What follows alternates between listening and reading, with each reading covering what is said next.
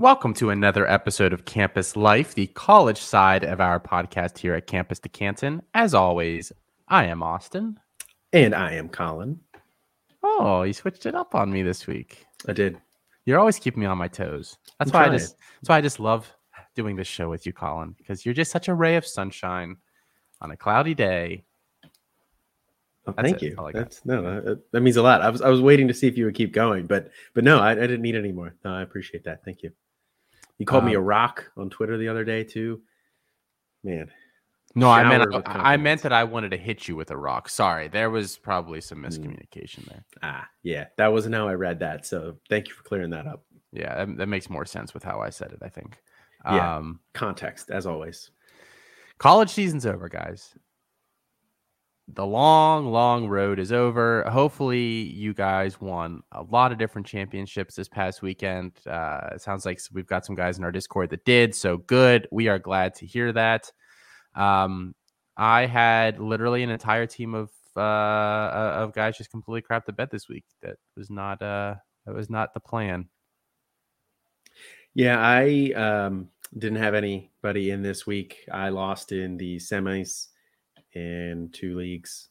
So I was not in any championships this year, but you know, it is a blessing to hear all of the guys out there that have done really well. Thank you to the guys who reached out to us to thank us, let us know how you did. We heard multiple success stories of guys having championships and dominating leagues, and a lot of them, they credit us and everybody else at the site and the Discord. So thank you to all of you guys. That is my championship, moral victory. Well, you know what else is a championship, Colin? What's that? This is episode 100. What? Of the C2C podcast. Yeah. Celebrate good times. Come on. We'll just pipe in the actual song over that later, so people don't have to hear our terrible singing. No, that's good. That's a good call. Yeah, because it was bad. At least they can't see our dancing. No, I'm going to release the video on that. One day when you're really annoying me, I'll just put the video of you out there for everybody to see. Yeah, guys, this is our 100th episode. We've been doing this almost a year now. I believe we released our first episode the second week of December last year. We released 2 episodes at once. So yeah, and here's to 100 more with you, Colin. Here's to another 100 with you as well, Austin. Yay. All right, guys. Well, the season's over, but college football certainly never sleeps. We're recording this on Monday, November 29th. What we will probably be calling transfer portal day moving forward. I don't know. What's the opposite of transfer Black Monday? Day, coaching carousel day. Just so much news to get through here today. I honestly cannot remember more news than this in a single day. It is like literally the stupidest amount of news ever. So actually, let's just get right into this, Colin. We're going to do just a little wrap-up session here, kind of our MVPs, disappointments from the season. Then we're just going to go right into all of this news. We're going to tell you guys the result of the start-sit competition. Spoiler alert. I'm going to be very happy, and Colin's going to be very sad. And, guys, if you guys remember last offseason, we did our freshman profiles. We are going to start doing them again this week because early signing day is in 2 weeks. So we're going to start getting you guys ready for all of that sweet, sweet freshman scouting over the offseason, guys. But before we begin, this podcast is a part of the Fantasy Points Media Group, along with a ton of other great podcasts, including the True North Fantasy Podcast, the Play to Win Podcast, Dynasty Happy Hour, the Injury Prone Podcast with Dr. Edwin Porras, Dynasty Vipers, the Smoke Show, the Triple Play Fantasy Podcast, and the Fantasy Points Podcast itself. You can follow all of these guys on one place on Twitter at Fantasy Points Live, or you can check out their Friday drops that recap the week in the Fantasy Points Media Group. All right, Colin, we promised we'd give a short wrap up here, an ode to the 2021 football season. I wish I had a little sad song for us to play here in the background. I really dropped the ball there. Closing time. All I can think of when I hear that song, even though I've heard that song a bajillion times, is The Office. Yeah. With how much Stanley loves that song. So yeah, guys. So we just picked 3 categories here. I'm sure we'll we'll review it a little more in depth, but there's just so much news here that I mean, we can't spend too much time on this here tonight, or this would literally be a 4-hour podcast. So the 2021 season wrap up, Colin, I gave us 3 categories here. The first one, there are MVPs of the 2021 season. We didn't even break this out by position. We just had to pick one guy using whatever criteria we wanted. So Colin, who did you choose and kind of why did you choose him? Yeah, so my MVP this season is Rasheen Ali, running back for the Marshall Thundering Herd. Big reason why this guy's MVP is he was completely undrafted. He had no ADP at all in our mock draft database. I did not see any drafts where this guy had gotten taken at all, and he exploded. If you got him off the waiver wire early in the season, you rode him to a massive year. He averaged, depending on league settings, it can vary a little bit, but averaged 26 fantasy points per game. He had 1,200 rush yards, 20 touchdowns, 44 catches for 320 yards as well on the ground. Multiple games, over 100 yards, over 30 fantasy points. He really had 2 duds on the year, and that was it. One against Old Dominion, one against UAB. Other than that, every single game in and out was very solid. Multiple games he had a game with 8 catches, 6 catches, 4, 7. He was doing it all sorts of different ways. So, hats off to Rasheen Ali and anybody who picked him up, because you probably rode him to a championship. I lost in a semifinal last week, barely to Campus Canton's own Dwight Peebles, and Ali carried that team through a lot of the season. I chose Lew Nichols, and I think that he is a very obvious choice for this, not only because he was RB3 on the year in terms of point per game basis, playing there at Central Michigan, really only had 2 subpar games. He had 2 games under 10 points in PPR. He had another one at 15. And then his other ones were all basically 30 or higher. And really during the last stretch of the season, the last 5 games of the year, 42 points, 28 points, 52.8 points, 43 points, and 31 points. I mean, just putting teams on his back down the stretch. I don't think Fantrax does this like Yahoo used to, and I think ESPN did too, where it shows like the percentage of a player on a championship roster, but I'd wager that Lew Nichols might be the player that is on the most championship rosters this year. Just an epic finish to the season. He's probably back next year as well. So you get him again. On the flip side, Colin, our biggest disappointments of the year. I think there's a couple obvious ones here, but none more so to me than Spencer Rattler. Spencer Rattler is a guy that, in Devy mocks, in C2C or Devy drafts, in C2C drafts, in CFF drafts, everybody was taking this guy to be a stud, a future NFL stud, a CFF stud. I mean, his ADP for us on average was 3.4. So, he was going, high early first round. You're spending significant draft capital on him. I imagine CFF, I don't have any specific data on that there either, but, in the mocks that I did, he was typically gone by the second round. People were banking on him having a big year. Oklahoma quarterbacks typically have huge years, and he fell flat on his face. He struggled when he was in there. Then he got benched, and you got almost no production out of him. For where you took him in drafts, that was brutal. Yeah, he's a big one. The only other one DJU is an obvious other answer. Neither of us picked him, but you could just basically I could just replay back what you said and just dub over DJU Uiagalelei when you said Spencer Rattler, and it would have also applied to him.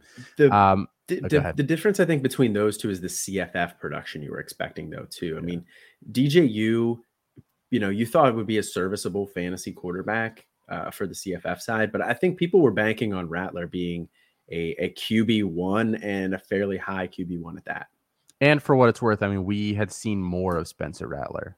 Right. Like Fair. there was still, people were, but I think we mentioned multiple times on this show over the offseason, like we think DJU is good. We don't know it yet.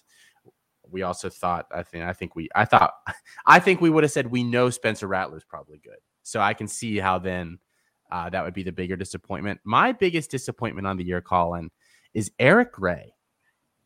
Eric Gray transferred from Tennessee this offseason. Debbie Darling. We all thought, this is huge. And I think, I was a little hesitant at first. I kind of came around because of my whole argument was he doesn't even have to take over this backfield for him to see quality touches each game. If he's seeing 10 to 15 touches a game, there's room for him and, Brooks or whoever is in the backfield there with him to both achieve that. And they can both probably be very efficient with those touches, especially because he catches a lot of passes. So, and especially in PPR formats, I thought this guy's going to tear it up this year. Eric Gray this year in full PPR had 3 double-digit games.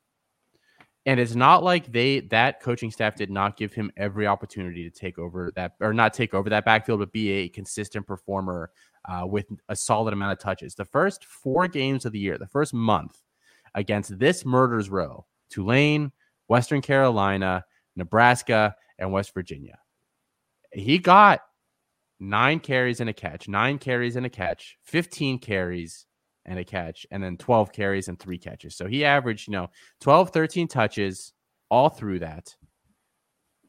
And literally, didn't hit 100 yards in a single one of those games.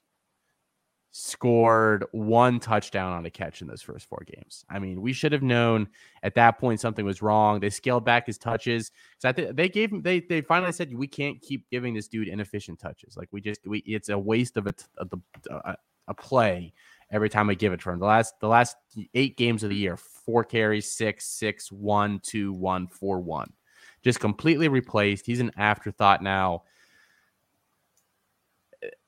I think you can still sucker him off to somebody, but I'm actually really interested to see with Lincoln Riley leaving, and we're going to talk about that whole thing in a minute. Like, I don't even know what's in store for this kid to finish out his college career. Yeah, I have no idea. Definitely another big disappointment there too. Another guy that people thought was going to be a Devi guy, and people thought he was going to be a college asset as well. I was one of those people. I thought he was going to be more college asset there, but swing and a miss on both fronts. And then like you said, with Lincoln Riley going, even with Kennedy Brooks likely off to the NFL, I don't know how much. What his future is going to look like. The only good news is, and we can get into that too, is that recruiting class is probably falling apart. Who knows who they're actually going to bring in. So maybe he does have a significant role next year for whatever coach they do bring in. Could be an interesting buy low. I'm interested to see what his ADP settles in a couple months in. Right. Because I really don't have any idea what necessarily to predict there. All right, Colin, speaking of buying low or just buying it all, our last category here before we move on to the headlines, one player that you'll be buying all off season. You cheated and you put 2, whatever. Just get it over with. Tell me who both of them are. I did. I put 2. First one I put was Jalen McMillan, but let me first get into it. I think that with Jimmy Lake out, he was a candidate as a guy that I was going to be buying, and we can get into it a little bit later. But with the coach that they're bringing in, I like him even more now. But as I was thinking about it, it's kind of cheating because how can I buy somebody that I already have? So that's why I went with the second option here. So you cheated twice on one question. Yeah, I did. Jeez. Yeah, I did. I have to talk about McMillan. It's on brand for me. But, if you don't have McMillan out there, I think he is going to be a really nice buy candidate. I think he's potentially looking at some really nice production this coming year. And I still believe in him as a pro prospect. I think he showed flashes this year as well, despite all that dysfunction. But what about Romeo Odunze? Is he a buy too? Yeah, I think so. At cost, you would still rather have Jalen McMillan over him?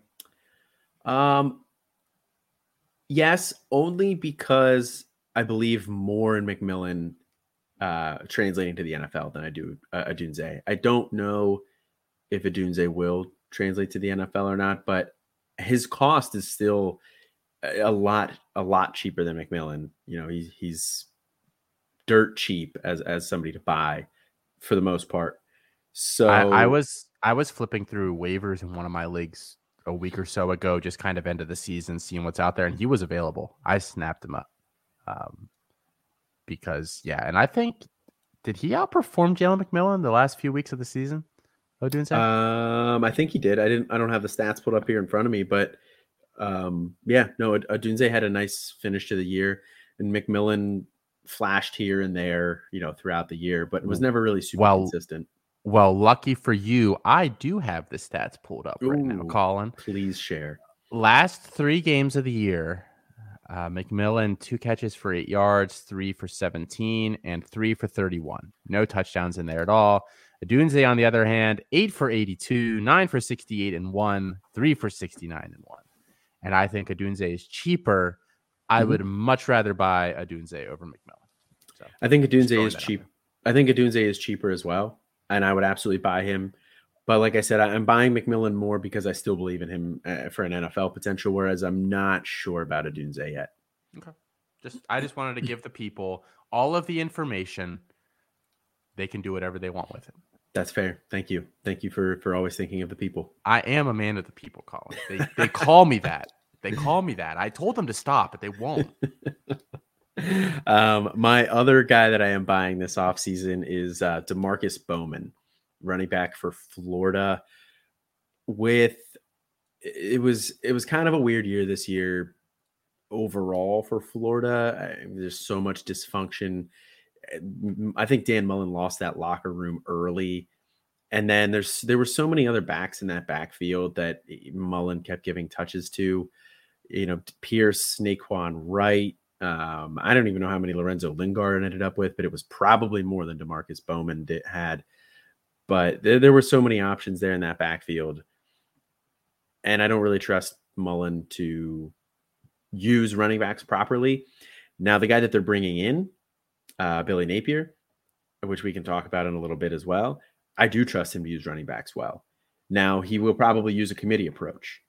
That's kind of what he has used pretty much everywhere he's been, particularly at UL these past couple of years. But I think that actually bodes well for Demarcus Bowman because it's going to get him on the field more, and it's going to let him showcase some of that talent that we thought he had originally, that made him a 5-star prospect, that made him such a highly touted freshman, especially going to Clemson, then, kind of fallen off the rails. I'd be curious to see what his price is, but he's a guy that I'm definitely floating some offers out on. So I just talked myself into Rome Odunze as my big buy, but now that we've already talked about him, I'm not going to say him. And my other big buy is just to cheat because you cheated as Gavin Bartholomew. I think it's just a huge buy. I mean, this dude was crushing it down the stretch. He's got great size. The third freshman tight end behind Jack Beck and Brock Bowers. And I think he's still kind of an afterthought.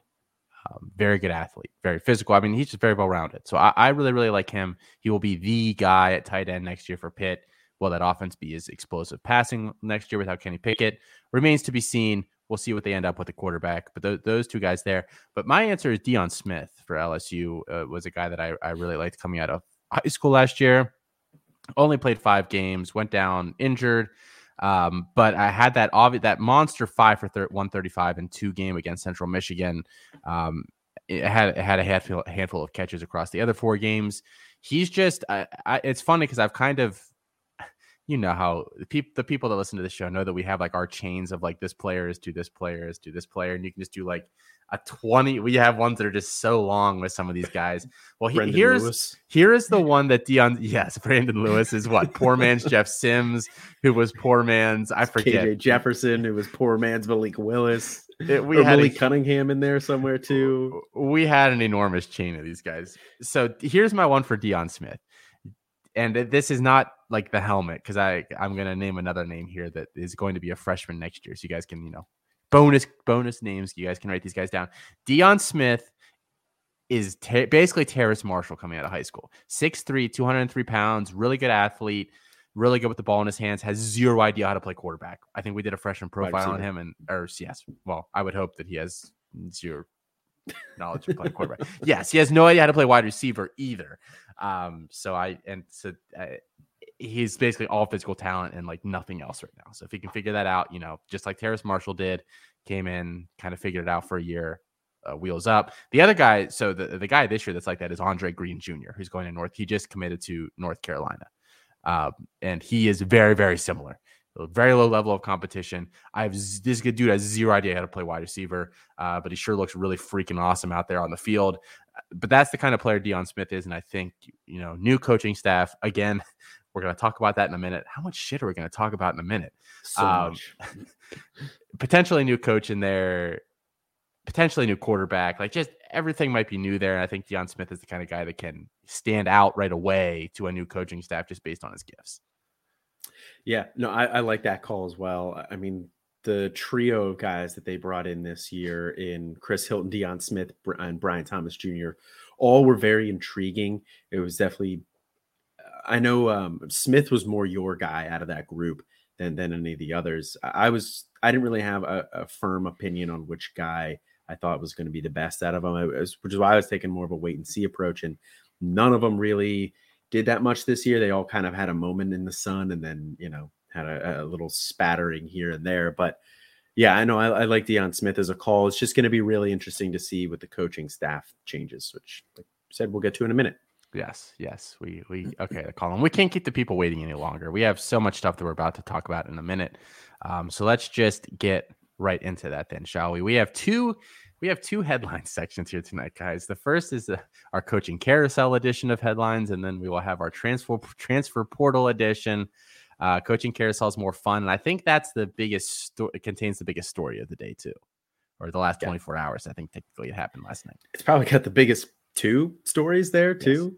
Yes. I mean, it's just like the dominoes that this is set off because we're already. I mean, like we're gonna talk about this in a minute. Like the dominoes here are just stupid.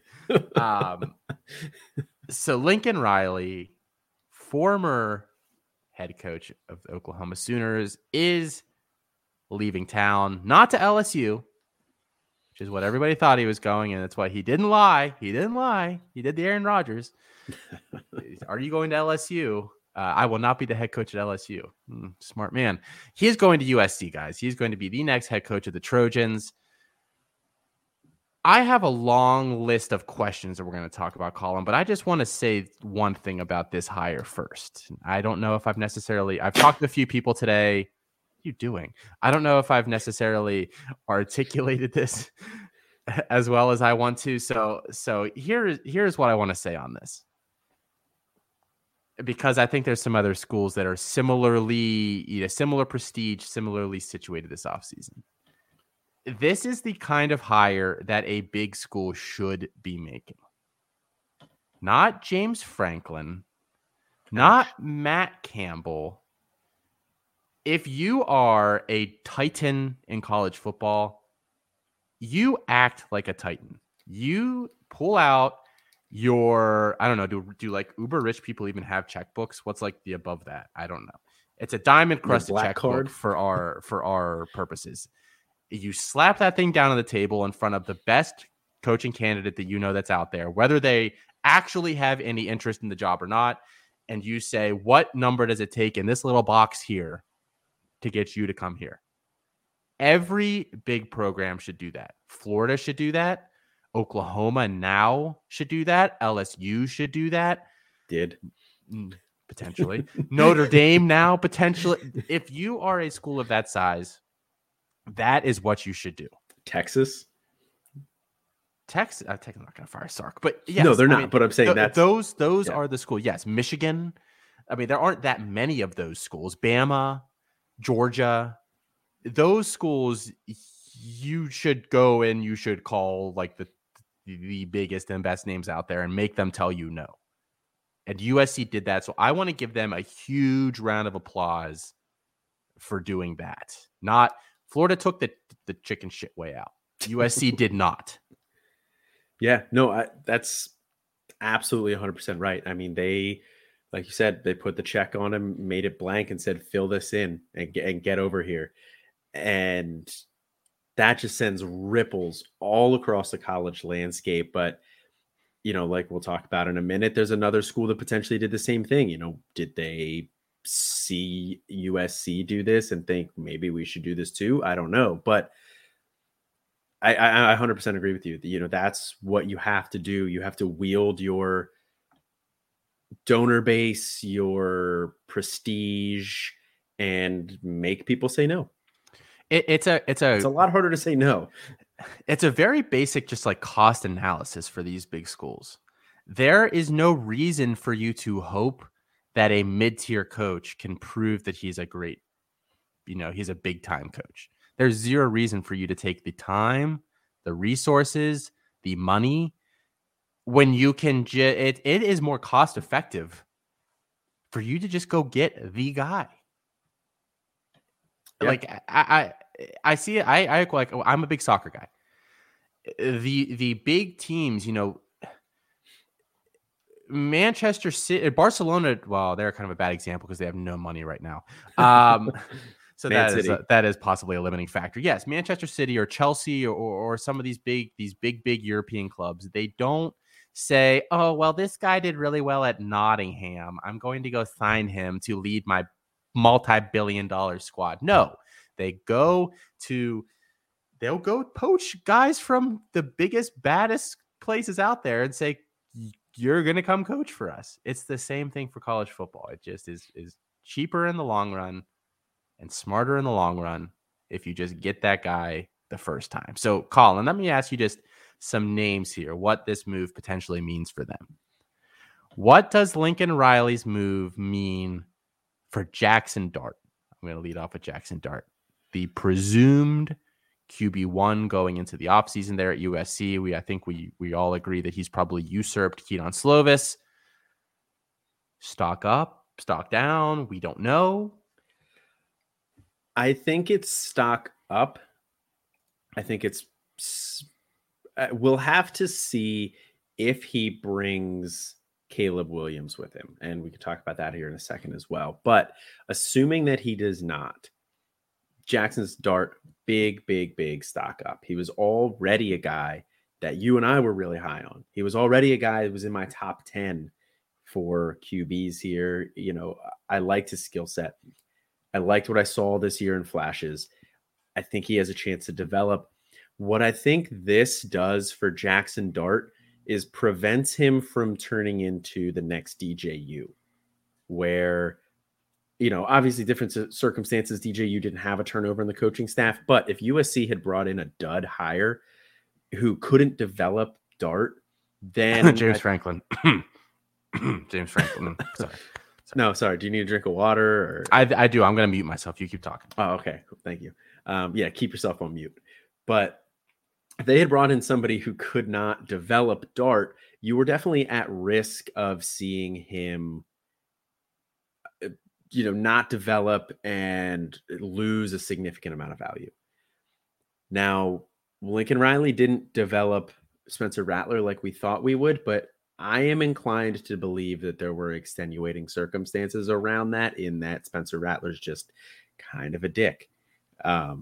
So I am willing to give him kind of a pass on that one. And I think he's going to be able to help Jackson Dart a lot. Everything you've heard about USC, even into the, even this offseason, while Jackson Dart was still learning the playbook, is that people on that team just gravitated towards him. He had that kind of a presence. Players on the team wanted to play for him. They liked him a lot. Whereas Keaton Slovis was a little bit more of a Sam Darnold type of a leader. And that's not to knock Sam Darnold, but he's a little quieter. He was a little bit more of a lead by example type guy, where Jackson Dart seems to have a bigger persona, and just people on the team love it. So I don't think you're going to have the Spencer Rattler situation. So I trust Riley to develop Dart. I think it's a huge stock up for Dart. I think it's an incomplete.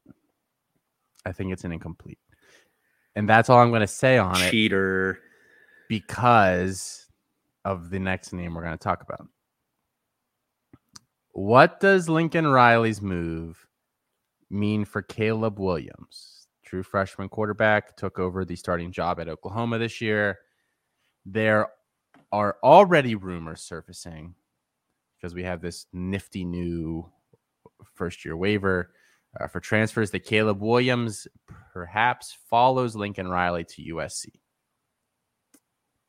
Let's approach this first saying, let's assume he doesn't. Let's assume Caleb Williams does not follow Lincoln Riley to USC. What does this mean for Caleb Williams? If Caleb Williams does not follow Riley to USC, I think this makes Caleb Williams Malik Cunningham. Whoa! Oh, shit. I was not expecting you to say that. Holy crap. I think it makes him a guy who's going to be a very good college quarterback. I think it's going to make him a guy who's going to be a very good college producer. But I think it limits his NFL future. I think we've seen these past couple games after wanting to anoint him after 3 games. I think we've seen some chinks in his armor here. And those were the ones that were present that made you and I kind of question his eval coming out of high school, you know, and there was some development there for sure. Absolutely. But it's going to depend on who they get in there. You know, if they get somebody in there who's equally as good of a quarterback developer, then yeah, maybe he could, you know, smooth those over and work on those traits and improve and turn himself into a first round draft pick.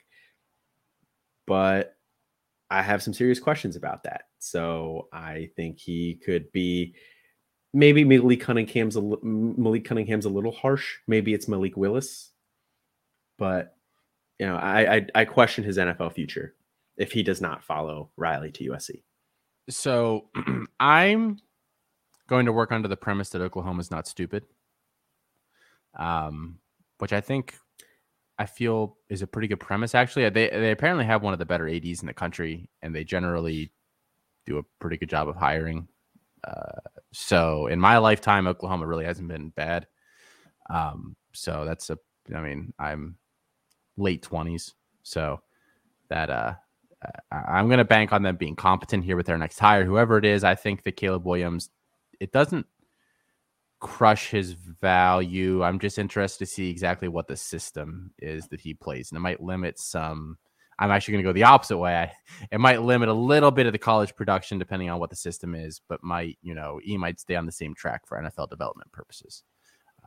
But we shall see. There aren't really even like real names being bandied about. I mean, Venables is the big one. Venables would be interesting. He's a defensive guy. He'd obviously have to bring in an offensive coordinator. Let's fingers crossed he doesn't decide to bring anybody from Clemson along with him in that regard. But he's been around for forever. I'm sure he has some sort of connection somewhere to hopefully pick a winner. Let's assume now that he goes to USC, Colin. Caleb Williams says, "Screw it. I love Lincoln Riley. I'm going to follow him there." What does that do for Caleb Williams? Well, I just want to touch one thing real quick on the possibility of Brent Venables to Oklahoma, because that's kind of the rumors that you're hearing now. I think that even if he doesn't bring an OC from Clemson, having a defensive-minded head coach is very, very tough to sustain success with, long-term success offensively. I mean, we've seen Saban do it, but Saban's an anomaly. Okay. I was about to go Nick Saban and the mic. Yeah. So Saban's an anomaly. I mean, Saban can bring in any coach that he wants. He went out and gets former NFL head coaches to come to his staff. I think we can give that a pass. But there would be, I feel like even if they bring in a good OC there, you know, after 2 years, that OC is probably gone. You know, and then you have constantly changing offensive systems. So, and that can hurt development as well. But I just wanted to mention that just in case Caleb Williams stays and they bring Venables. But assuming Williams follows Riley to USC, that's going to make for one hell of an interesting QB battle between Dart and Williams. I like Dart. I like Dart more as a quarterback more than Caleb Williams. But Caleb Williams was Riley's handpicked guy. You kind of have to think that the edge leans. if he goes there, it's He's fairly obvious, I feel that like. he's going to be starting. Yeah. Yeah. So then I think you have to see. I hope then at that point you probably see Dart in the portal, if Dart is smart. Yeah, he'll go somewhere else and he'll find another job. I have zero questions about that, but that's just why it's an incomplete grade for me. Because I think there is, I can't. There's no way I could even like remotely accurately assign some sort of percentage that happens to it, but it's definitely possible. So okay, Colin. So then, what does this mean for Oklahoma? Well, their recruiting class is already kind of starting to fall apart here. I think that they're going to have to do some serious damage control, and I think they're going to have to hire somebody quick, which is, I think, why the smoke towards Venables is probably going to have some fire behind it. That's you're hearing those rumblings now. I think that's going to happen very soon because they're going to need to get somebody in there. They're going to need to stabilize that class. They're going to be like, look, yeah, we lost Lincoln Riley, but we're bringing in Brent Venables, who is a fantastic coach. He was at Clemson, yada, yada, yada, whatever pitch you want to give to these recruits. They're going to have to do something to kind of stop the bleeding here. And they're going to have to do it quick. So Venables is an interesting hire. It's an interesting name. I haven't heard anybody else connected to it. Have you? Well, I know Bob Stoops is filling in as like the interim guy during during the bowl game. I can't imagine they would bring him back. He's a legend there. I don't know. I mean, you're bringing him in for one game. When's the last time he coached? Last time he coached Oklahoma. Yeah, I agree. It's like, I think it's weird because Wisconsin did that a few years ago too. They brought in Barry Alvarez or whatever for a bowl game like that. I think that's weird. Yeah. It's cool for the boosters and cool for people, but like, I'm probably avoiding Oklahoma in that bowl game. But like, I guess he's an option.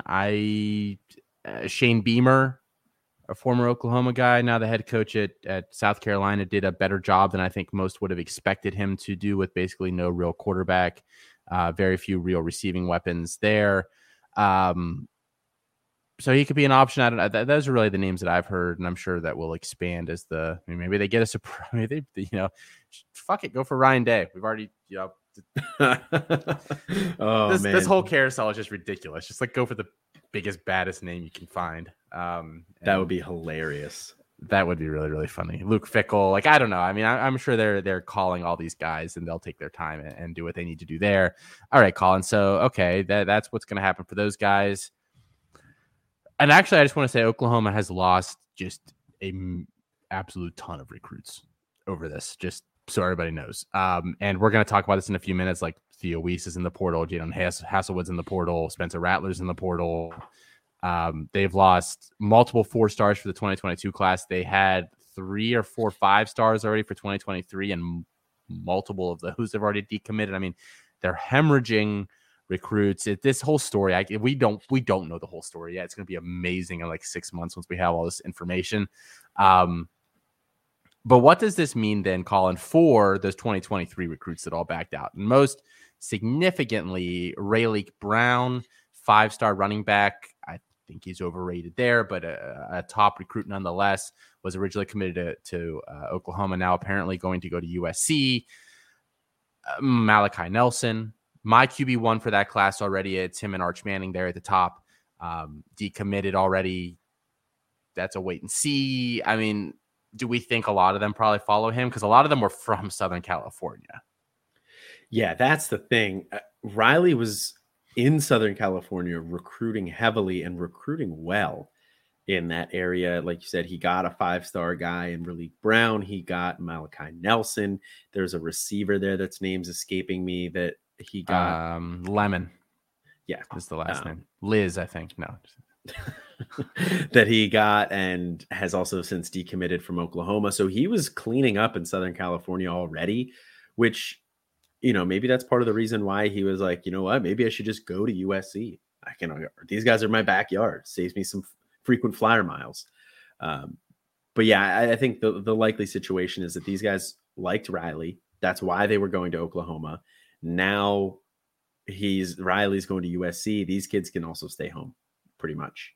So there's not a lot of downside for these guys to follow Riley to USC. I think it's just like so obvious that they're all going to go there. There's just zero question in my head. Like at this point, it's just like next question. Yeah. Next question. I think they all end up there. I don't know how many of the 2022 guys end up following him or if they end up going elsewhere. I mean, it might not be that attractive to head out west if they're not from there or whatever.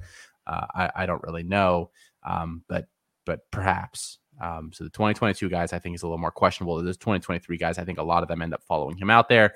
The last one here, Colin, I think is an interesting one. USC doesn't really have they lose Drake London. They don't really have a big name receiver there. They could potentially hit the portal. I don't know what'll show up in there. Show up whatever they want. It's Lincoln Riley. But I think the best guy there right now is not Taj Washington. I think the best wide receiver there right now is Gary Bryant Jr. Second-year wide receiver, was a top 12, 15, 10, I don't know, whatever receiver in the 2020 recruiting class. Does his how high does his value go here with this news, assuming they don't bring in somebody big in the portal? I think that's the big thing is, are they going to bring somebody in the portal in? But assuming that they don't, I mean, Gary Bryant Jr. is going to be one of the biggest risers at the wide receiver position, especially throughout the early part of this offseason as people start to catch up on it. And fortunately, Gary Bryant Jr. is a guy that I have stashed in a number of places, but honestly, I think he's a sell because his value is going to get inflated. And I think Lincoln Riley's going to bring in somebody else at receiver. Now, Gary Bryant Jr. is talented. I like Gary Bryant Jr., but so he can still keep that value, or he can still be productive there. But again, I think his value is just going to get to a point where you just sell him. That's a fair approach. I don't know if I'm buying or selling. We have 3 mocks going right now. Startup mocks already at campuscant.com. So I'm wondering where he settles in here. It'll be very, very interesting to see. I really have no idea. All right, Colin. We've covered that story from pretty much all angles here. If you guys want to hear anybody else talk about that a little bit, Felix and Matt, I should say, did a emergency podcast yesterday, 15 minutes or so, 17 minutes. That is on the podcast feed. So if you want to hear their thoughts on this as well, some more instant reaction, certainly feel free to listen to that. It's definitely worth a listen there. Let's talk about some other coaches here that are either rumored to be moving or will be finding a new team this year. Billy Napier, the UL coach, is officially joining Florida. That was confirmed late this morning, early this afternoon. Replacing Dan Mullen there. I mean, he's been at some bigger programs, so he's familiar, with how those things work, even if he's never been the head coach at one of them. Do you like this hire for Florida? Is this what they need? No, I don't think this is what they need. And for the reasons that we talked about earlier, where if you're a big program like that, and I think Florida qualifies as a blue blood, would you agree with that? Blue blood, or like they're in that top, 10 very, very close schools or whatever that should just basically be able to do whatever they want. Yeah. You should be able to go out and get a better hire than Billy Napier. I mean, all respect to Billy Napier. He's done a great job at UL. Louisiana there. He turned that program into a very competitive team. He won or at least tied for the win in the Sun Belt West every single year he was there, including his first year when he went 7-7. And he's continued to improve every year ever since then. My biggest question with him is, can he recruit at the level that Florida needs to be able to recruit? Florida is in a hotbed state in Florida there. That's one of the best states for college football talent. You have to be able to recruit your home state. I don't know if he can do that. His 2021 recruiting class at UL was first in the Sun Belt, but it's the Sun Belt. It was 69 overall in the country. He had 19 3-stars, but he was behind in terms of just strictly G5 programs. He was behind UNLV, Boise, USF, UCF, San Diego State, SMU, Memphis, and Cincy. behind all of those teams in terms of in terms of G5 classes. In 2020, he had the 82nd ranked recruiting class, again first in the Sun Belt, but he had 23 star prospects. He was behind Cincy, Memphis, Boise, FAU, University of North Texas, Charlotte, Tulane, SMU, Houston, Toledo, UCF, ECU, FIU, Southern Miss, La Tech, and UNLV. All G5 schools that had better recruiting classes than him. 2019, ranked 77th. Again, first in the Sun Belt, 22 3 stars, but he was behind Boise, UCF, FAU, Cincy, Memphis, SMU, Marshall, Houston, Toledo, UAB, North Texas. So he's consistently getting out recruited by some of these other G5 programs. And, some of them are in hotbed locations like UCF, USF, even FAU, they're in Florida, UNT's in Texas, but Charlotte, got out recruited in his own state by Tulane. I don't know if he can recruit at the level that Florida needs to. That's my biggest question with him. Yeah, their fans were all about, we need a big recruiter. Mm-hmm. I don't think he's got some experience doing it, but yeah, that's not a great track record. Obviously, you'll have a bigger name behind him now. We'll see how that works out.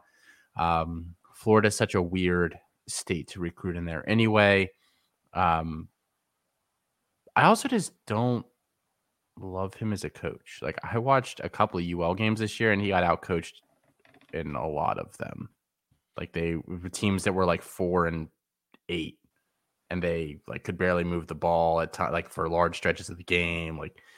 I really don't know. I'm interested to see. Plus, he's never had a lot of success passing the ball. He's very run heavy. That's not necessarily something you'll get away with at a big program. Of the big schools this year, Georgia's the only one that is majority run, and even then they've still been efficient passing the ball.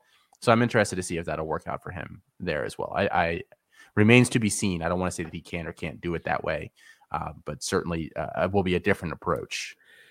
Yeah, 2020 and 2019, he was below 40% neutral game pass rate, which is well below the league average, which pulled this up off of the coaching tools metric on our site there, which is phenomenal to use. I use that all the time. So if you're not checking that out, definitely do that. But this year, 2021, is the only year that he was above league average in neutral game pass rate, and it was barely above average. And can you be successful? Like you said, can you be successful, especially in the SEC, with an offense like that? He's going to have to be going up against. Now he's in the SEC East, which is obviously a little bit weaker, but he's still going to be going up against Georgia. He's going to get crossover games in the SEC West. That's going to be tough. Kentucky is probably still a better program, a better team than Florida is this year. And I don't think they're losing a ton. They're losing Wandale, but they'll have to replace him. But other than that, they're keeping a lot of guys this year. So Kentucky's bringing a lot of people back. They should be better next year. I'll be interested to see how, like you said, that his offensive philosophy translates to the SEC as well. Yeah. Interesting hire there for sure. And the fact that it's seemingly LSU made no play for him despite him being in state there is a little odd. So just, could just be a bad move on LSU's part. We find out in a couple of years, but just an interesting other piece to that.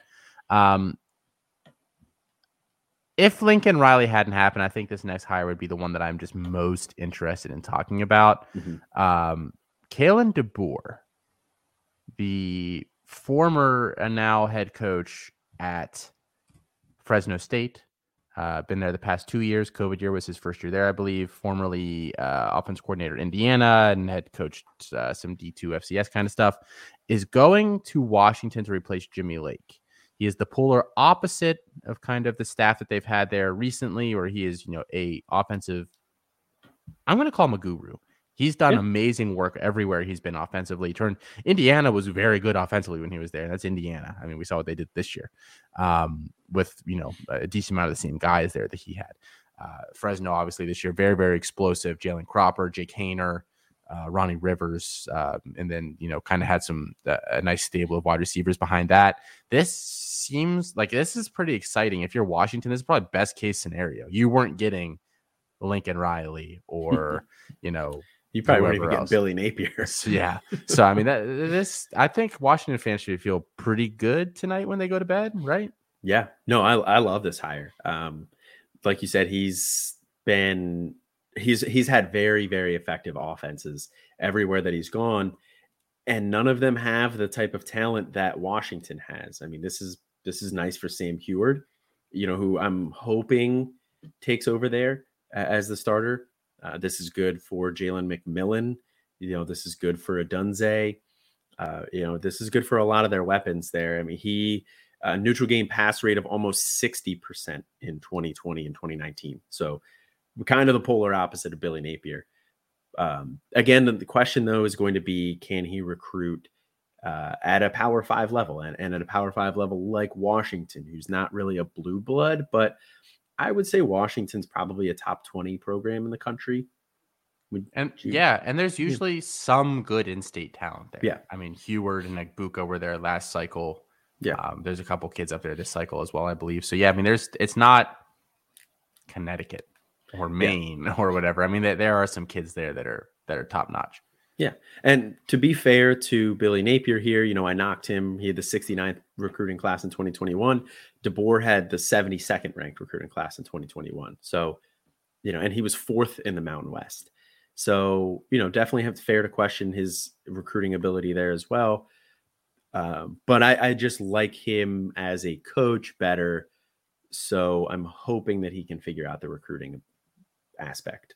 The big question there is going to be, is Sam Heward his quarterback? Yes. Made Michael Penix look good there for that year, really probably started the Michael Penix train, and then obviously brought Jake Haener, who was Felix has to love Sam Heward now, right? He loves Kalen. He's obligated. Quarterbacks. Yeah. So I mean, do we think Heward can do well with him? I think this is like best case scenario for him. Yeah, I definitely think this is best case scenario for Heward. Honestly, I'm probably floating some offers out there for Heward right now, trying to poach him before anybody else catches up onto how good of a hire this is, because this is flying under the radar right now. He was a little rough this past weekend. Got the start there. He was. So just to say that. He was. I think that's putting it a little friendly. But freshman quarterbacks, they so we will see. I know we said this last offseason. I really doubt, the Washington fans are just done with Dylan Morris. Yeah. And then the only other guy there is O'Brien. I believe this was his last year. I think he was a grad transfer from Colorado State. And then they have one other 3-star kid or something on the roster. So unless there's a transfer there, I mean, and I don't know what his pool is up at Washington in his first year there coming over from Fresno. It might not be that big in the portal. He's not Lincoln Riley or whoever else. So Heward is certainly at least going to get every chance under a guy there that's been known to develop quarterbacks. Here's one that's going under the radar that I think is really, really interesting, Colin. Washington State ended up hiring their interim head coach, Jack Dickert, who obviously took over for Nick Rolovich there. After he was fired, the state of Washington passed that rule in terms of being vaccinated for all their employees, state employees. Rolovich refused to do that, and Dickert came in and had Washington State playing some pretty decent football over the last 2 months of the season. I don't remember if he was there for the Cal game or not. They won 21-6, but then they beat Oregon State. They beat Stanford. They barely lost to a BYU team that's fared pretty well this year. They beat Arizona State. They lost to Oregon. Then they beat Arizona, and they smashed their rival in Washington. I mean, and were pretty explosive offensively. Last 4 games of the year, 34 points, 24, 44, 40. Great totals there. They have some pieces returning on offense, including Jaden Delara, their quarterback. I think this hire is really exciting, and I like this guy because after they fired Rolovich, he pinned a tweet to his Twitter timeline of him getting vaccinated, which I just thought was hilarious. Obviously, he did not quite see eye to eye with Nick Rolovich on some things. So I like this guy already. Yeah, the thing is, he's a defensive minded head coach. He came over, he was their DC this year. All of his experience coaching is on the defensive side of the ball. So it'll definitely be interesting to see, how he transitions Washington State, who not really, and I mean, some of it's kind of thought of because of Mike Leach and because of Nick Rolovich, but I don't think of Washington State as a defensive minded school. I think of them as like an air raid, spread it out, offensive attack. So it'll be interesting to see that change of philosophy there. But yeah, I think this is a good hire. It's Washington State. How great of a hire could they have made? So yeah, I think this is one that will be interesting to keep watching how this plays out. Yeah, certainly, and I'm interested to see recruiting wise what they do this year. But I think that'll be a good thing there for them. This kind of got buried because is it like official yet? I saw Pete Thamel tweeted about it. I saw ESPN came out with something like a news note on it as well. I don't want to sit here and say that it is official. I think it is. Let's do a quick Google machine here. Oh, I did a quick Google or Twitter search. ESPN says LSU is set to hire him. So I found a tweet for Matt Fortuna, who's one of the writers at The Athletic that covers, I believe, Notre Dame there. Here's how the tweet that he sent about an hour ago. Brian Kelly has ghosted everyone at Notre Dame. Just spoke to one assistant who saw reports on his phone tonight as he was exiting a recruit's home. The news broke when I walked out of the house, so now I look like a fucking asshole. Amazing. I just saw one from Matt Fortuna here too, and this is turning into just Austin and Colin Reed tweets. Brian Kelly just sent this out, and this is from 31 minutes ago. Okay. He says, "Men, let me first apologize for the late night text and more importantly for not being able to share the news with you in person that I will be leaving Notre Dame.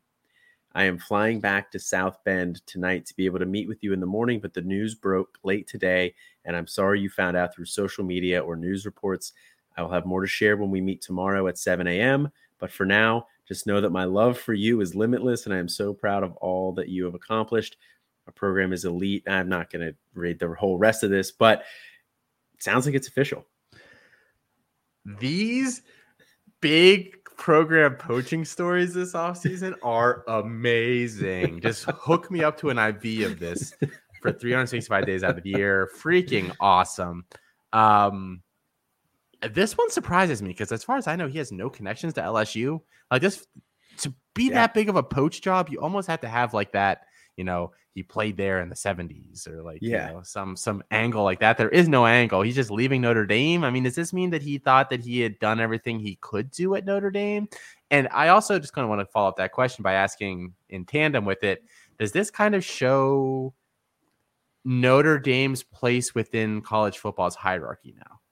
Like, they're not necessarily the top dog that a lot of their fan base necessarily thinks that they still are. RIP your mentions, man. Yeah, no, honestly, if you had asked me before tonight what job I thought was better, Notre Dame or LSU, it would literally be a coin flip for me. But I think for the fact that Brian Kelly is leaving Notre Dame and going to LSU shows what he thinks about this. I mean, yes, LSU opened up the checkbook, and gave him a ton, but let's not pretend like Notre Dame couldn't do the exact same thing if they wanted to. He could have leveraged that offer with Notre Dame if he wanted to stay there, but I don't think he did. I think he sees that as he maxed out what he could do there. I mean, he's Notre Dame's all-time winningest coach now. He's had them in the playoffs for 2 or 3 years. May have them in this year, depending on the way some conference championships shake out. But I think that the biggest thing that this says to me is Notre Dame needs to get their ass in a conference, because I think that that's what's holding them back. If they were a member of the Big Ten, maybe they would have a little bit more pull, but they're not. They're an independent, and I think that's going the way of the past. So I think that's probably one of the biggest things it says to me here. But man, this is insane. So for anybody that maybe thinks, Lincoln Riley said that he would not be the next head coach at LSU, and then he ended up going to USC. That sounds like really familiar. I feel like another top coach did that this season. Oh man, who was it? It was Brian Kelly, who was asked about going to USC. Do they have the same agent? And here is what he said. I don't know that. And I don't feel like looking that up. Okay. But here's what he said about this. A couple of weeks ago, someone asked him if he was interested in USC. He said no. And then they asked, if there's a scenario in which he saw himself leaving Notre Dame. He said, and I quote, "I think Pittsburgh coach Mike Tomlin had the best line right. Unless the fairy godmother comes by with that $250 million check, my wife would want to take a look at it first. I would have to run it by her." He said. I guess she wants to be in Baton Rouge instead of South Bend. So just interesting. Two separate coaches going the opposite directions in the night. Yeah, I don't know what this means for LSU. I mean, Notre Dame has the second rated class or like the third rated class or something this year, and they have a very similarly set up class for next year already. I'm wondering, because LSU's class right now is kind of underwhelming. It's not very good. They just lost Trevante Citizen. Yeah. They have like one wide receiver to speak of in the class. Defensively, They have Walker Howard though. And yeah, they do. Wasn't Walker Howard going to be opening his commitment to potentially go to Notre Dame? He sure was. So I guess maybe that probably settles that. So like they don't have like an amazing class, not a typical LSU class. So I'm interested to see how much of that class they poach over. Like for fantasy purposes, because that's kind of what we care about here. Is any of this? Do we love him there? They don't really. I don't know if they have the quarterback on the team. I don't know if they have the running back on the team. There's certainly a candidate or two for each of those positions. They have a vast array of young, promising wide receivers. And then obviously Kayshon Boutte presumptively returning. Good thing, bad thing? I really don't know. Well, I think with Brian Kelly, one thing you can probably count on is an efficient run game. Now, Brian Kelly actually passes the ball at a higher rate than what you would expect. He passes it, we were talking about the neutral pass rate. He passes it above a neutral rate at above league average. So, it's slightly above league average, but it is above league average. So I don't know if it was courtesy of being at Notre Dame and that they don't always recruit skill position players the best or develop skill position players the best. I don't know how much of that is on Notre Dame and how much of that's on Brian Kelly. So that's definitely going to be an interesting thing. I think the biggest, I don't even want to say the biggest answer. One thing that I feel at least okay about is that they'll have an efficient rushing attack. I don't know who is going to lead it. Corey Kiner. I mean, I think TDP is gone, maybe. Armani Goodwin. I don't know who's going to lead it, but whoever emerges as the RB1 there, I feel pretty good about. Beyond that, your guess is as good as mine. Flip side, Notre Dame. We have zero information about their coaching search. We have zero. We know what their recruiting classes look like. That's about it. You speculated earlier off screen, Colin, you think they could just potentially bump up their defensive coordinator to that head coach role. I think that's as good of a guess as any right now. I mean, the other targets, Luke Fickell, a Midwest guy. Could he be in play? Matt Campbell, another Midwest guy. Any other guesses as to potential head coaches there? I think those would all be good options for Notre Dame there, who's been just kind of slapped out of nowhere.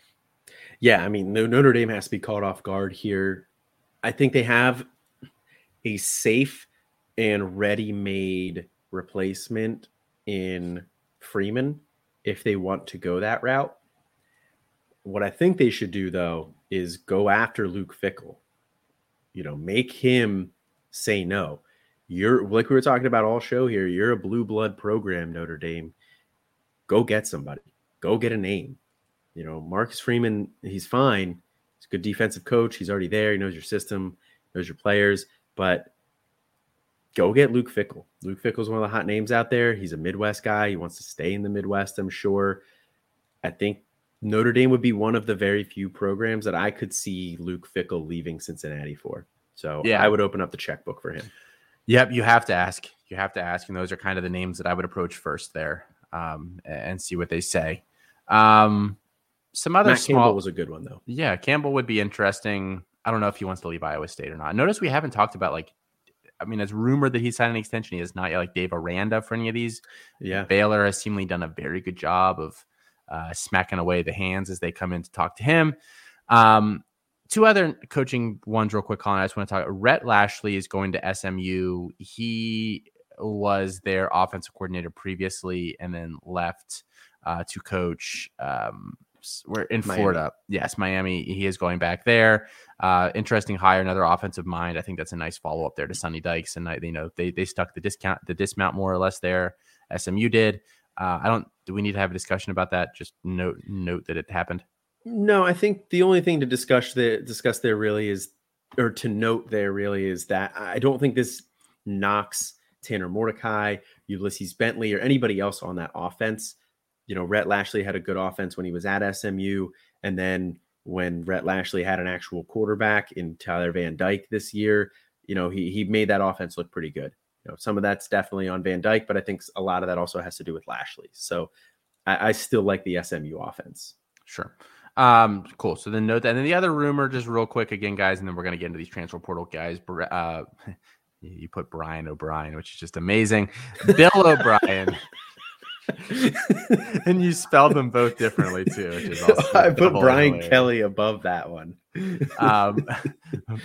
Bill O'Brien, offensive coordinator at Alabama there under Nick Saban, rumored to be going to Virginia Tech, or at least in consideration there, following up Justin Fuente, who was fired.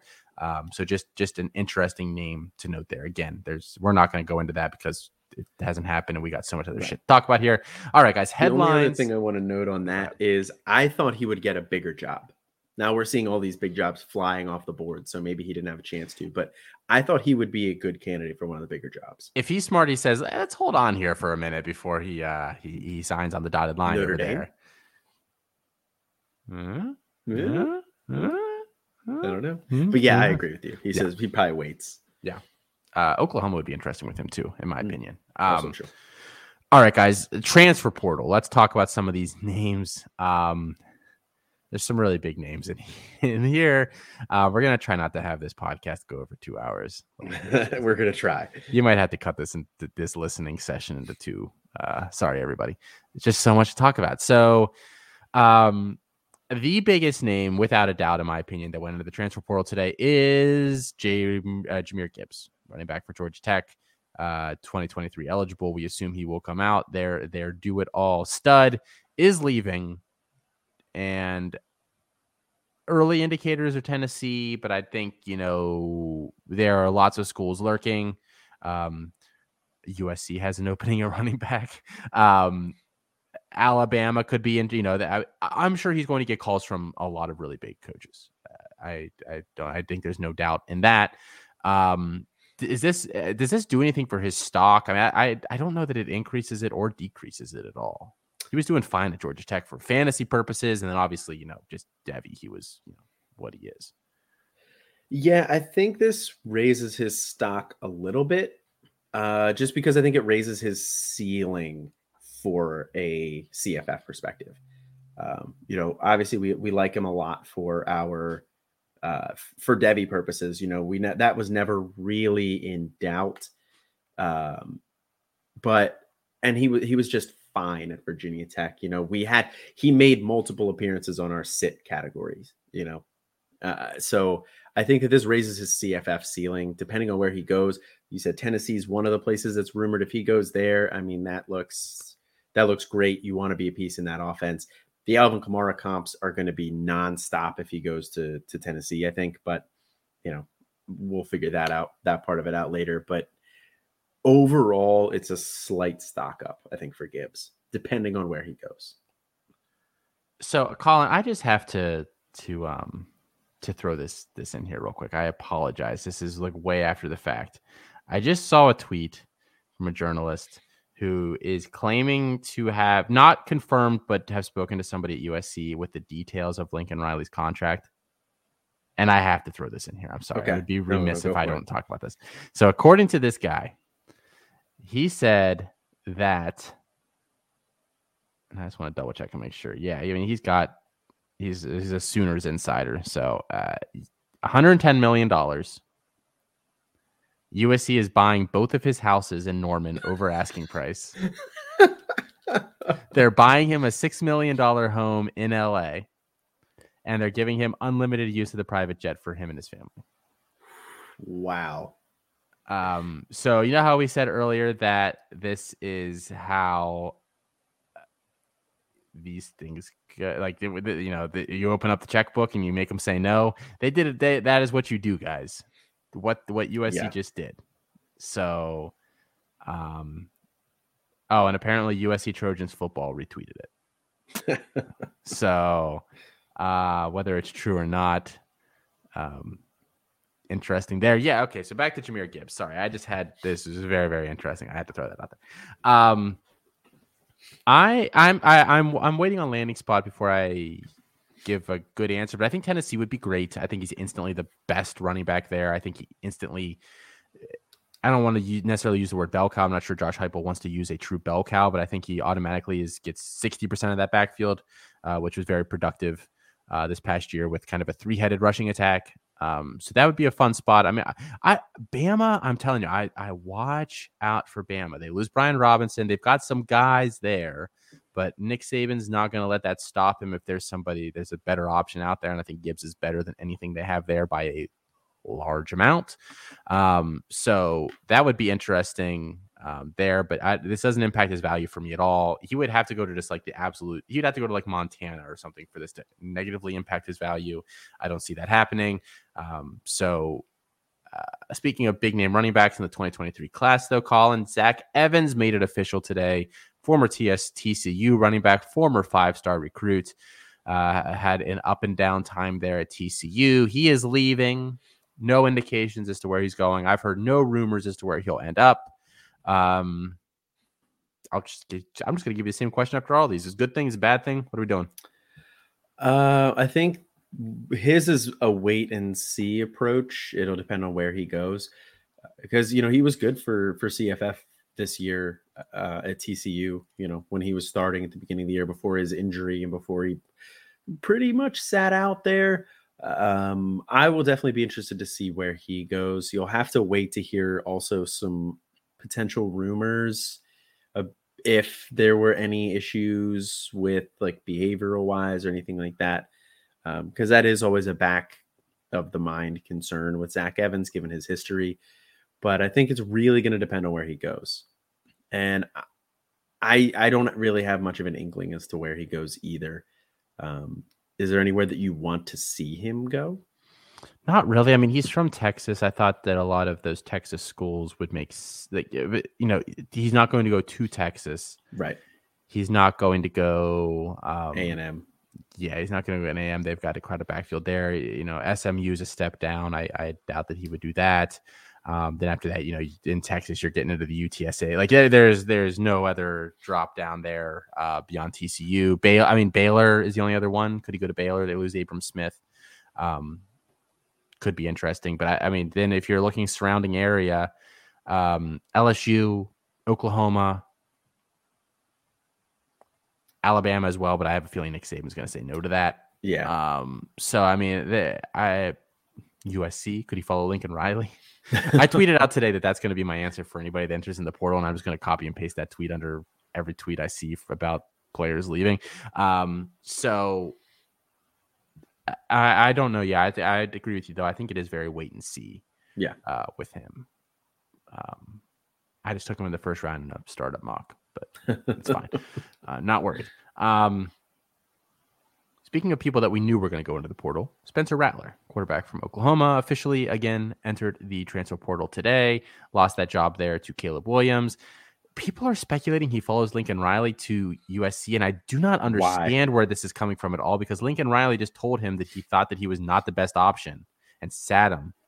Like, if he's going to go poach somebody from there, he's going to go get Caleb Williams. I completely digress. He's not going to USC. We've already speculated a ton on this show as to where he might end up. So I don't think I have anything to add on that. I just wanted to note that he is officially in the portal, and we will see where he ends up.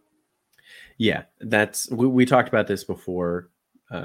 Places that we named: Ole Miss, Oklahoma State. Those places would be interesting. It sounds like Jaden Daniels is coming back, so I don't think Arizona State is very likely. So he's another guy we'll have to wait and see. We can definitely talk about more when he actually has a landing spot. Yeah, that for sure there. Here's the name that surprised me the most in the portal today. Chip Trayanum, Diamante Trayanum, running back at Arizona State, was originally the 1B to Rachaad White's 1A, kind of became less than that as the season went on. But Rachaad White was leaving. We all said, oh, cool, Chip's going to step into this starting spot. No, he's not. He's entered the portal. I mean, that obviously doesn't mean he has to leave, but that probably an indicator that he is going to go. He's from Ohio, so maybe somewhere close back to there. I mean, he's not going to go to Ohio State. I think since he would be a step down. So I don't know exactly there, but stock up, stock down. I mean, I don't know with him, really. Again, that's another wait and see approach to see where he ends up, because he was a guy that I think I talked about earlier on this show, a couple of weeks ago, as a guy that I liked for next year. I thought he was going to step right in for the Rachaad White role. I thought he was going to be not right into that Rachaad White role, but with Rachaad White leaving, he was going to step into the starting role, be the 1A, likely Daniel Nada be the 1B. But Chip Trayanum's a guy that I still like a lot. I think there's a lot of landing places out there that he could potentially go where he would be a stock up. There's also a lot of places out there where he could potentially go, and I think he'd be a stop down. So he's another wait and see. Yeah, I'm withholding my reaction till then. Dillon Gabriel, I think we all kind of saw the writing on the wall for this one, leaving UCF there. Injured, missed a large portion of this season with was it collarbone or shoulder? I don't remember. Somewhere up near his neck, but not his neck. Pretty solid there at UCF for a couple of years. Or UCF obviously took over for Mackenzie Milton there, and did a good job there.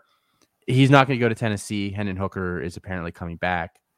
I don't think he would start over Hendon Hooker. I mean, I don't know where he ends up, but that's a big quarterback name on the market for there's a lot of teams that need one this year. I think I would take him at Pitt. You think you would take him at Pitt? Yeah. I would take him at Penn State, and we have Drew Aller coming in. Take him at Penn State, let Drew Aller sit for a year. That's fine. I like Dillon Gabriel. I think he's a good college quarterback. I forgot that you really like Dillon Gabriel. Sorry, I didn't mean to besmirch his good name. No, I think at bare minimum, Dillon Gabriel's a really good college quarterback, and I don't think I think that's very hard to argue against. So I think there's a lot of places that he could go that I'd be very interested in his CFF value. For the NFL potential, we'll see. His arm strength is notably the biggest concern. So we'll see where he goes. We'll see how that stock we'll see where he goes. We'll see how that stock ends up shaking out. But he's one that I think is a stock up wherever he goes, pretty much. So, 2 Oklahoma wide receivers entered the portal today, Colin, already, and we'll see that whole team. Apparently, it's just there's a hole opened up, and that hole Norman just fell into it. Theo Weiss and Jadon Hasselwood, both kind of disappointing guys to top 5-7 wide receivers 2 classes ago there as freshmen. Hasselwood kind of came on at the end of the year, but Weiss has not. He was injured for a lot of the year, kind of struggled. Both entering the portal.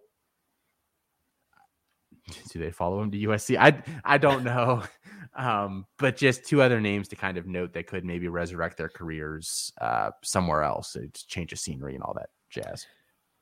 I mean, maybe one of them does follow him out there, but they didn't really do anything with Lincoln Riley the first time. There's not really much that would make me think that the second go around in Southern California would be any better than the first go around.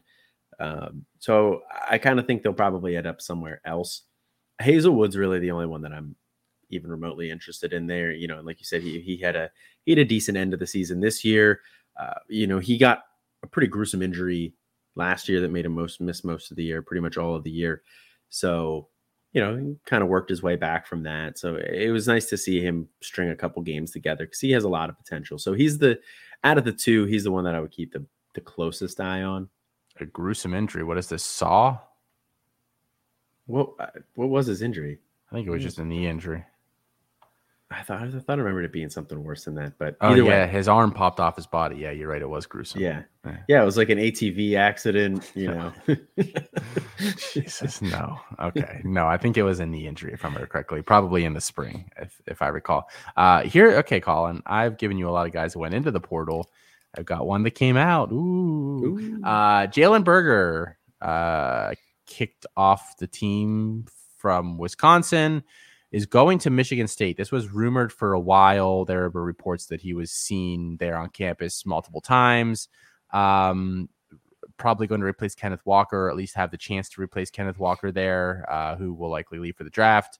Good move for Berger. I kind of like this one. Yeah, I think this was a good move for Berger overall. You know, he was a guy that I think before we kind of valued his role at Wisconsin a little bit over his talent. I mean, I think talent is fine. He's a fine running back. Yes, you know, but we liked him mostly because he was at Wisconsin.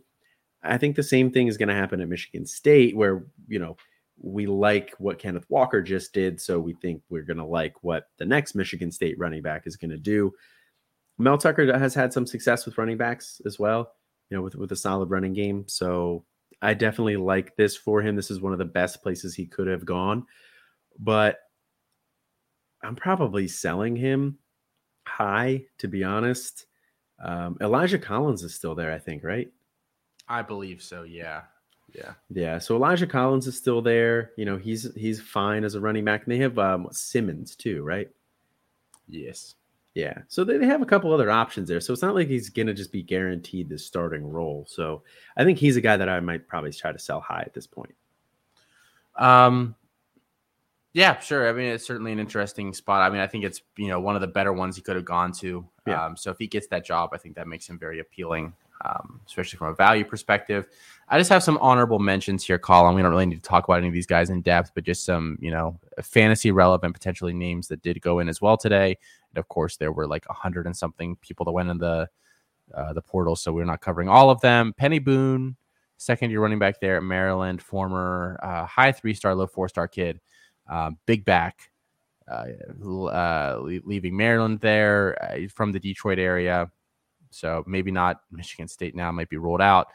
Maybe not Michigan either, but take a step down and go to one of the directional Michigan schools or something like that. Could be interesting. Felix hates that. What directional Michigan schools? Well, Felix isn't here, so I can do whatever I want. Kalamazoo, sit down. Tariq Milton, wide receiver from Iowa State. We kind of thought he might become the guy there, and then did not over the past couple of years. He's leaving. Who was the guy who was there? Charlie Kohler. Xavier Hutchinson is the correct answer. And Charlie Kohler was the right answer. Xavier Hutchinson. He's a guy that I had been touting for a little while. So. Oh, that's why you wanted me to say it. Oh, I wanted some recognition and validation. Nah, yeah. I'm good. Jake Bobo, wide receiver at Duke. We didn't mention David Cutcliffe is out at Duke, but now we did. Now we can move on. Well, I'm pretty sure Jake Bobo is related to Coach Bobo, who was also fired at Auburn today as offense coordinator. So maybe him and Dad get together somewhere. Who knows? The last one, Jack Miller, the third, fourth, whatever you want to call him, string quarterback at Ohio State there, is leaving. Originally from Arizona. Does he head back somewhere around there? Who the heck knows? But that writing has probably been on the wall for a while. So no surprise there. All right, Colin. We have 2 little sections left here tonight. And then we're going to get the people out of here. Early week start sits. No, we're not going to give you our 10 names. We have the results. All right. And freshman profiles here. Here we go. Who do you got first? All right. First up, I have early week start sits results, actually. Okay. So guys, we both, again, just sir, but I'll give the spiel one last time here until next year. Each week, guys, we each chose 10 names, 10 starts, 10 sits, 20 names total. We did not share them beforehand. It was okay if we had duplicates. We came in, we gave our reasoning for them, and they were non-obvious starts and non-obvious sits. So we tried to give, some deeper names there. Coming into the final week, what were we like 0.002 decimal points apart? 0.02. 0.02. Okay. Yeah. Oh, so I was blowing you out then. I thought it was an extra 0.002. Okay. The last week of the season, guys, I saved the best for last. I went 15-5 the final week of the season. A couple of those were soft. I can test a couple of those. Colin, do you remember week 1? I don't. Oh, okay. You showed up with like Bijan, Breece Hall. Not have those guys on the Kayshon list. Boutte. It was week 1. It was week 1. We were still figuring it out. You did it in week 13. So I went 15-5 in a last tie week, ball guys. game. You basically took a knee. Well, it was the winning play apparently because you went 11-9. So my final record was 128-97. Colin, yours was 119-97. Either way, we both did pretty well down the stretch there. And looking forward to doing that competition again next year. What did we say I win? I don't know. I don't think we ever really decided what that was going to be. We'll have to talk about that off show. Are you gonna be at that ugly sweater party in 2 weekends? I'm not. I have an engagement party that same weekend. I thought all your friends already got married this year. Okay, that's totally. We'll have that discussion off air. All right, guys. Our last section here of the night, as we did last year, for anybody that's new to the show or for those that have been around and we're anxiously awaiting freshman profiles. We did this at the end of each show, pretty much. We each chose a freshman that we liked or disliked, and we kind of gave our thoughts on them. We're gonna start those again this week, guys. The off season is beginning here. The content train never ends, so that is what we're gonna be doing a lot of over the next couple of months. Colin, I'll let you go first. We each chose 2 highly ranked running backs tonight. You have a guy going to Bama. Yeah, we'll start it off here. I figure we started off big. We'll probably get real deep then later into the offseason with some 3-star athletes or whatever. But to start it out, we'll go with Emmanuel Henderson, 5-star running back out of Alabama, going to Alabama. He's 6'1", 185. He's had a very, very productive collegiate or a high school career there. He rushed for almost 2,000 yards and 32 touchdowns as a sophomore. He had 23 catches that year as well. He had 12 catches last year, so he catches the ball a little bit. He's a 3-sport athlete, basketball and track. He's got good speed. He gets to the edge, pulls away from defenders, very good burst. I think he gets to top speed very quickly, and he does frequently make defenders miss as well. He very rarely gets hit square. He's pretty shifty. I think his open field vision is pretty solid. He winds his way through traffic well. He's got good contact balance. He doesn't go down easily. Like I mentioned, he catches the ball pretty well there. You saw some receptions. I think most of the times he catches it with his hands. He looks it in. You could get better there, obviously. He does return kicks and punts as well, which is a positive. He does rely heavily on his athleticism, though. Frequently looks like the best athlete on the field. He's not very patient. He tries to get to top speed right away. He does not wait for blocks to develop. Constantly looking to bounce runs outside or just cut back and reverse field. There aren't really too many instances of him taking on contact square either. So I question his power, especially at 185. That's not necessarily a bad thing that he doesn't take on contact square, but I just question if he can, lower the head and pick up that extra yard if he needs to. Currently, I think he's more athlete than running back. And he's attending Bama. He's going to be competing in a very strong running back room. So he is higher in the recruiting rankings than he will be in my rankings. I am very low on him. I'm very, very low on Emmanuel Henderson. A Wildcat guy there. I know that's kind of your jam. Not necessarily always so much for me. Like, I just think this guy does not know how to play running back at all. Yeah.